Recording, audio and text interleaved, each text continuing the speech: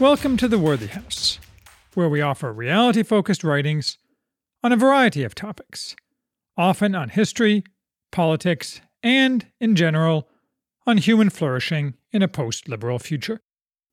I am Charles, the maximum leader of the Worthy House, and today we are reviewing The Decadent Society, How We Became a Victim of Our Own Success by Douthat.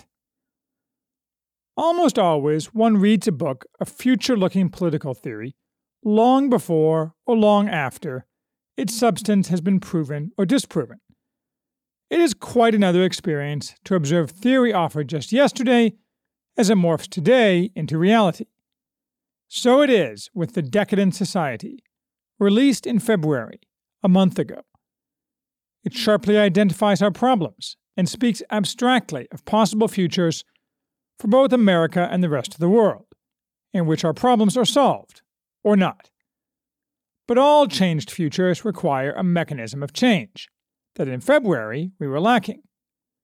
Now, the Wuhan coronavirus, and, much more importantly, its knock-on effects, have delivered a possible mechanism, and a changed future rises in the shadows. History has, perhaps, returned. That's not to say this book is very good. It's not. I mean, it's not bad, and the author, Douthat, a prominent conservative, is an excellent writer. But he says nothing that I and many others have not been saying for years, and he is trapped within the rusty confines of high conservatism, itself decadent under his own definition. Moreover, iron bars may not make a cage, as the Cavalier poet Richard Lovelace, a distant collateral ancestor of mine, said. But being the only conservative employee of the New York Times, whether Douthat admits it to himself or not, makes for house arrest, where the author makes sure his thought stays within a narrow band.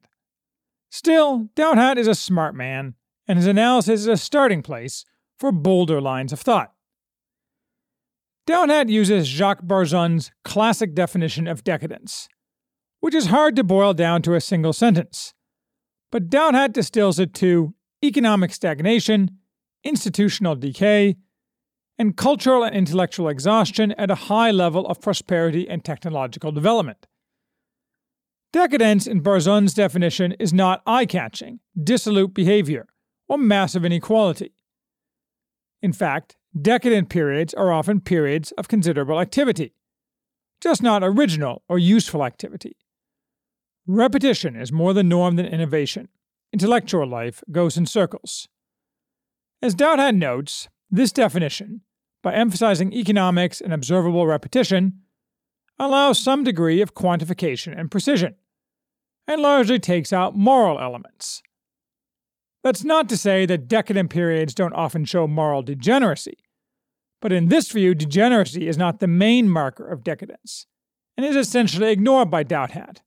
Though, strangely, the cover image is one of gluttony.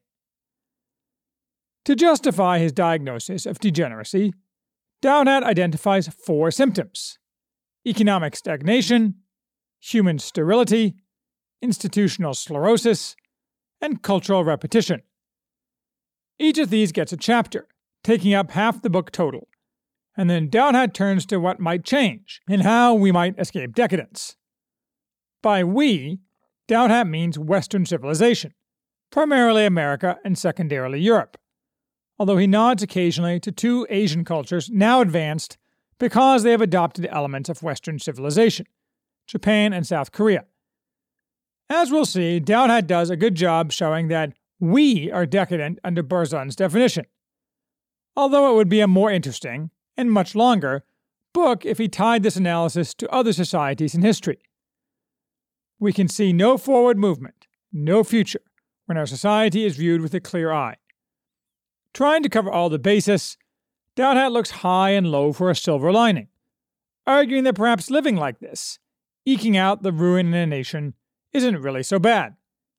It's better, he says, than submitting to violence and war for their own sake, in the manner of some pre-World War I thinkers.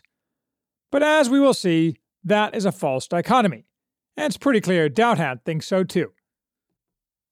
A key element is missing in Douthat's analysis, however. He ignores how we got here. He doesn't say it was inevitable. He does not claim there is a cycle in every human society. Instead, he treats the West's descent to decadence as a passive event, something that somehow happened to us for unspecified, perhaps unknowable reasons. He ignores the possibility that there was an active event, something that was done to us by specified people for specified reasons. Or, put another way, did we fall or were we pushed? You won't find Douthat addressing that question. Douthat begins where I, only last week, was focused. 1969, the apogee of America. That apogee seemed, Douthat accurately points out, like a beginning, the foothills of the much greater mountains that America would soon conquer.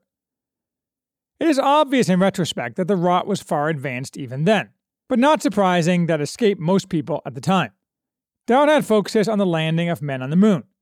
This focus prefigures that Douthat's solution for decadence is a renewed outward-looking vision, celebrating, as I have said, the works of man under the eyes of God. This is not a history of the space program, however. Douthat's initial point is that very soon after 1969, we became resigned to the closing of all frontiers.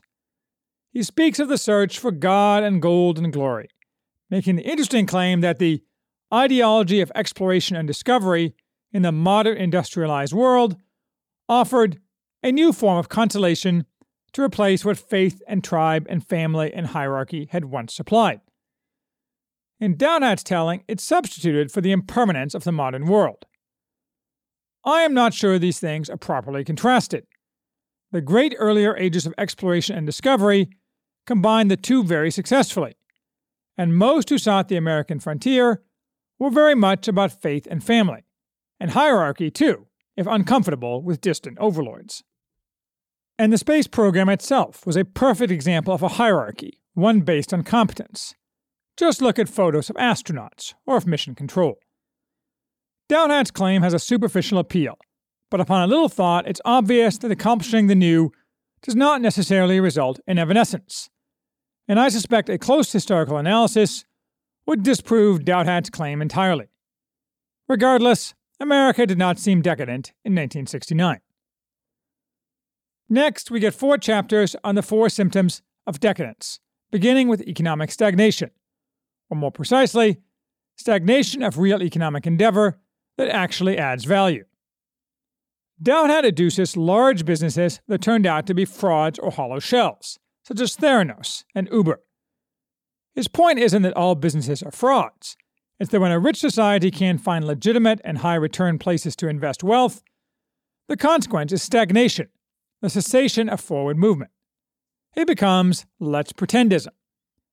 The glossy pseudo-success of Silicon Valley today conceals a laundry list of massive defects and problems pointed out by other writers, from Robert Gordon on the modern failure to truly innovate, to David Graeber on jobs that are not real, to numerous writers on income stagnation in real terms for the masses and the decline in social mobility, Richard Reeves, James Bloodworth.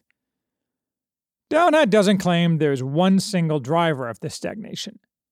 He cites analyses ranging from libertarians through Thomas Piketty, though it doesn't lend confidence that he keeps citing the very lightweight Tyler Cowen, who for some reason many on the right view as some kind of guru, and settles on some combination of aging populations, debt overhang, limits to further education, environmental limitations, making here one of his many required obeisances to the gospel of global warming, and perhaps most of all, the failure of technological innovation.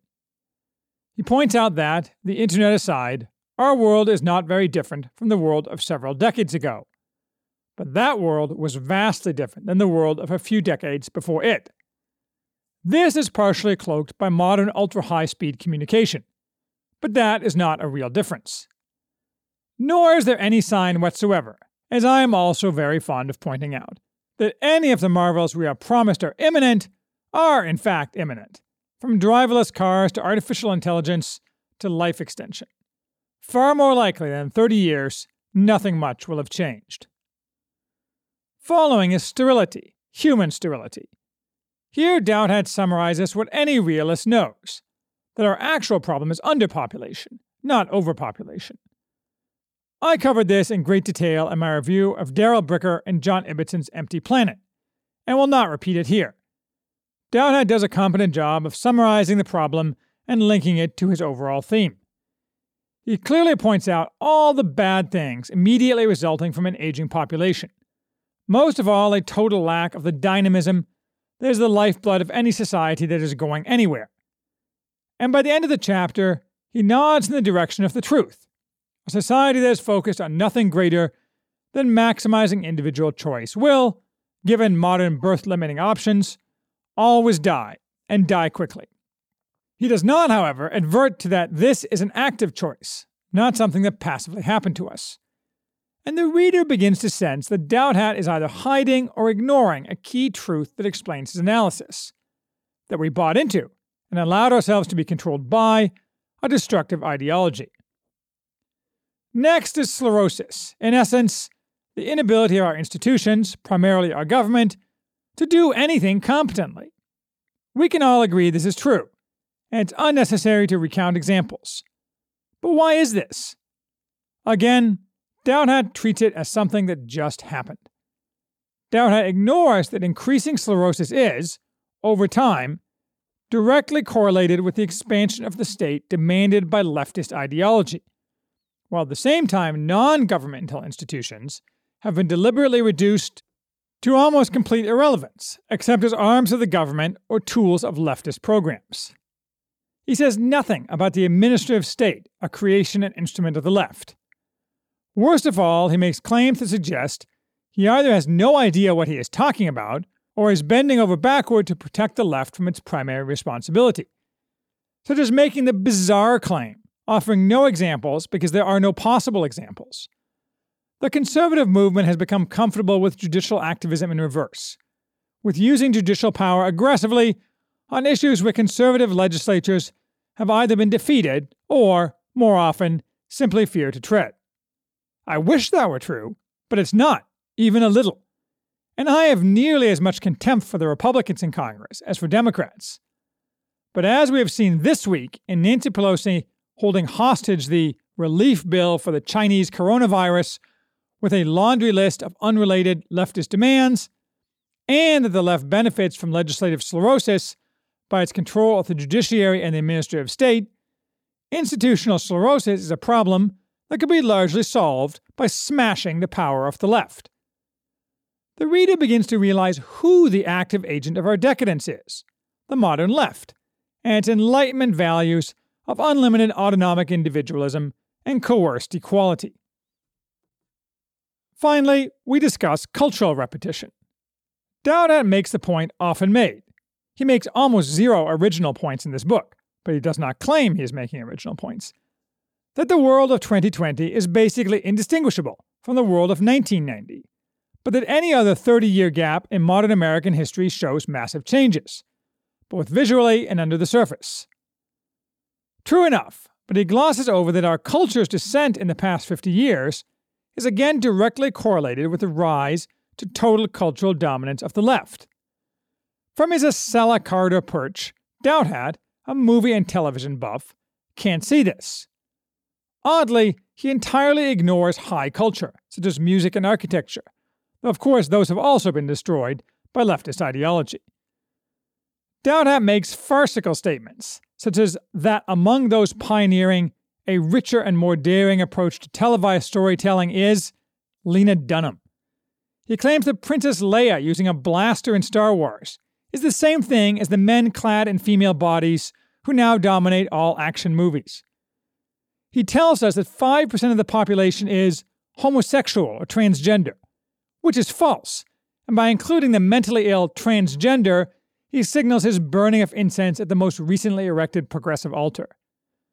He claims, with a straight face, that the first season of Mad Men is a primary source, apparently not realizing the entire series is slick leftist propaganda. Winding up, Douthat points out that the culture war is mostly stalemated for the past few decades, since 1975 or so. Hence we are repeating our past cultural battles. True enough, But what he fails to point out is that the stalemate has been a setting in amber of total victories by the left, the only changes in which have been to add fresh victories for the left. So, yes, we do have cultural repetition, but that's because we have calcified left victories. The obvious answer, as with sclerosis, is that the left is to blame, and if we destroy the left, we increase our chances of being able to restore the future. So in these 4 chapters, Douthat proves, adequately enough, that our society is decadent. But it appears stable, or appeared so last month. Douthat next turns to why that is, when decadence is typically seen as leading to instability. He ascribes it to drugs, pornography, and the internet. Yes, political fighting appears vicious, but it is mostly play acting. This is not the 1930s. Nobody's manning the barricades or fighting in the streets.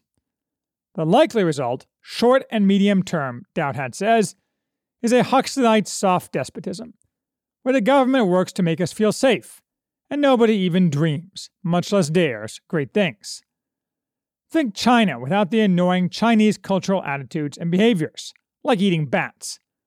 Think, instead, James Paulos' pink police state, a decayed world where the only thing that cannot be tolerated is intolerance, or rocking the boat for others' desires, whatever those may be. This is a reasonable vision. But again, Douthat bizarrely claims that this coercion to freedom, in Ryszard Legutko's words, is some kind of organic modern happenstance, not a deliberate program of the left. He never ascribes any malignity to the leftist program that has been so successful over the past 100, really 200 years, and widely successful over the past 60. In Douthat's Stockholm Syndrome-tinged vision, campus repression is merely something colleges grope their way to out of a kind of commercial necessity, and campus speech rules are only mildly repressive. Right-wing engineers are occasionally fired for wrongthink, rather than every major business totally repressing all socially conservative speech. Western Europe's violent punitive measures against any activity that challenges left wholesale importation of alien invaders are neutrally aimed at policing the tensions between natives and new arrivals. In Douthat's fantasy, the pink police state affects everyone equally and in the same way, for both left and right are completely equal in the degree and types of censorship and persecution they suffer. This is ludicrous, and everyone paying attention knows it. Yet again, smash the left, and you may not solve decadence, but life will get a lot better immediately, and there will be a lot more options for renewal. But what is Douthat's solution? It's not the barbarians, given as an answer in C.P. Cavafy's famous poem, Waiting for the Barbarians, where a decadent people are disappointed when the barbarians fail to show up to sack the city, for they were, those people, a kind of solution. Douthat sees no force capable of overthrowing the liberal order and inheriting the world. Not Islam. It's not coherent, and it's decaying on its own. More accurately, it's been decaying for 1,200 years. Not Russia. It's a fake throwback to the Tsars. Not the illiberal democracies of Poland and Hungary. They are not a real alternative, and won't be unless they remake themselves as Christian monarchies. Not the Chinese. They're sterile and going nowhere. Not populist movements in the developed world. They are disturbances, not transformations. Yes, maybe the right leader, the right crisis, the right combination of man and the moment will lead to actual regime change. More likely, we'll instead see global convergence in decadence. What, then, are the alternatives? Well, there's unexpected catastrophe, exacerbated by modern technologies. Douthat sets this to the side as unforeseeable, and I don't think the Chinese coronavirus is such a catastrophe, although it highlights the possibility of such. There's economic collapse, leading to a real resurgence of 1930s-style political chaos. There's global warming making large sections of the globe uninhabitable. And there's chaos resulting from all of these together. Most of all, the unchecked migration of those from the Third World into the rest of the world, leading to Europe becoming neo-medieval in order to resist this invasion, while America might resemble late Rome.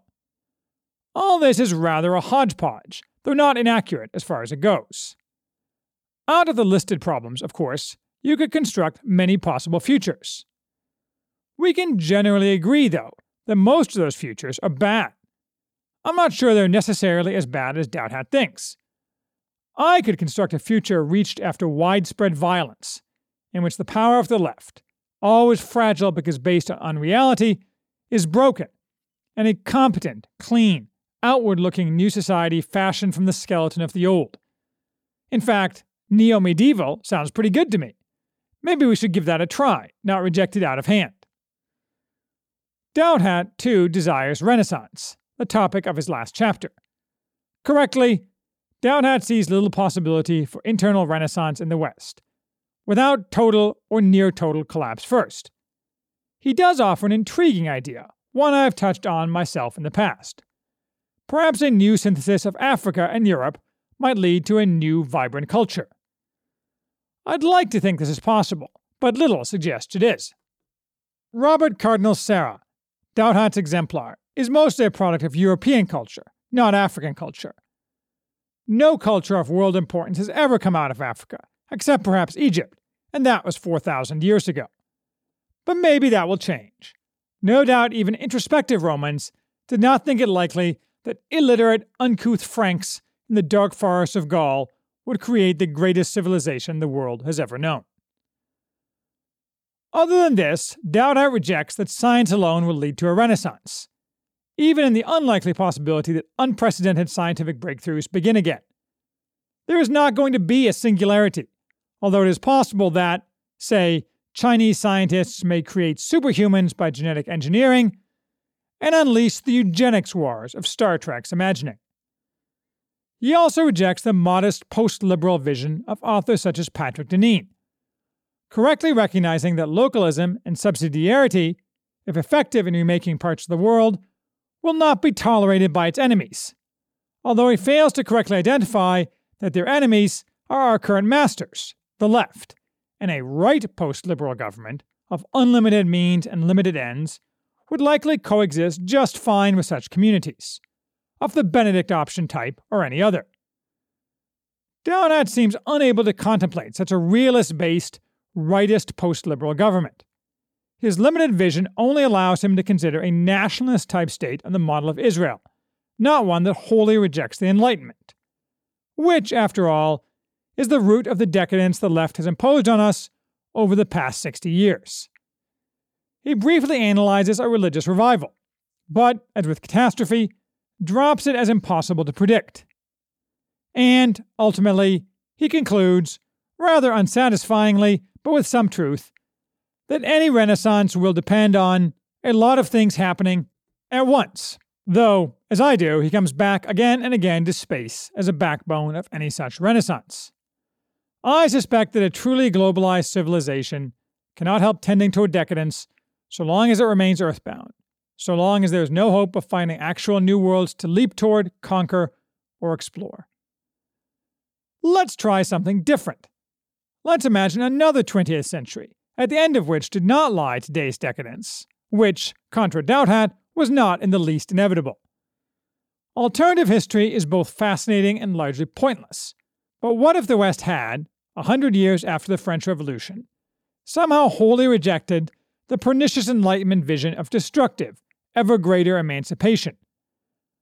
What if the Enlightenment had never reached its logical end, woke so-called liberal democracy that is really a dying quasi-totalitarianism? We might have lasted longer and accomplished more. We might have been Venice writ large, expanding already beyond the earth, firmly grounded in reality, not ideology, and lifting ourselves upward and outward. That's not what happened, and we can't go back. But maybe we can go forward, not simply by magically refocusing on common outward-facing goals, as Douthat would have it, but that is surely needed, but by first cutting out and cauterizing the cancers at the heart of our civilization. The coronavirus has made most of the many asleep realize, at least a little bit, how badly off track we are, by slapping all of us in the face with reality. Any recognition of reality undermines the power of the left's pernicious vision, which relies on a combination of iron exercise of power and the casting of a mass delusion. A little more reality, hard reality, and those who hold the levers of power are likely to be thrown down. We can hope. And if so, the key is to rebuild on the foundations that made us successful earlier, not the destructive combination of the visions of John Stuart Mill and Maximilien Robespierre that has led us to where we are now. Through the fire, probably, but then onward to new lands.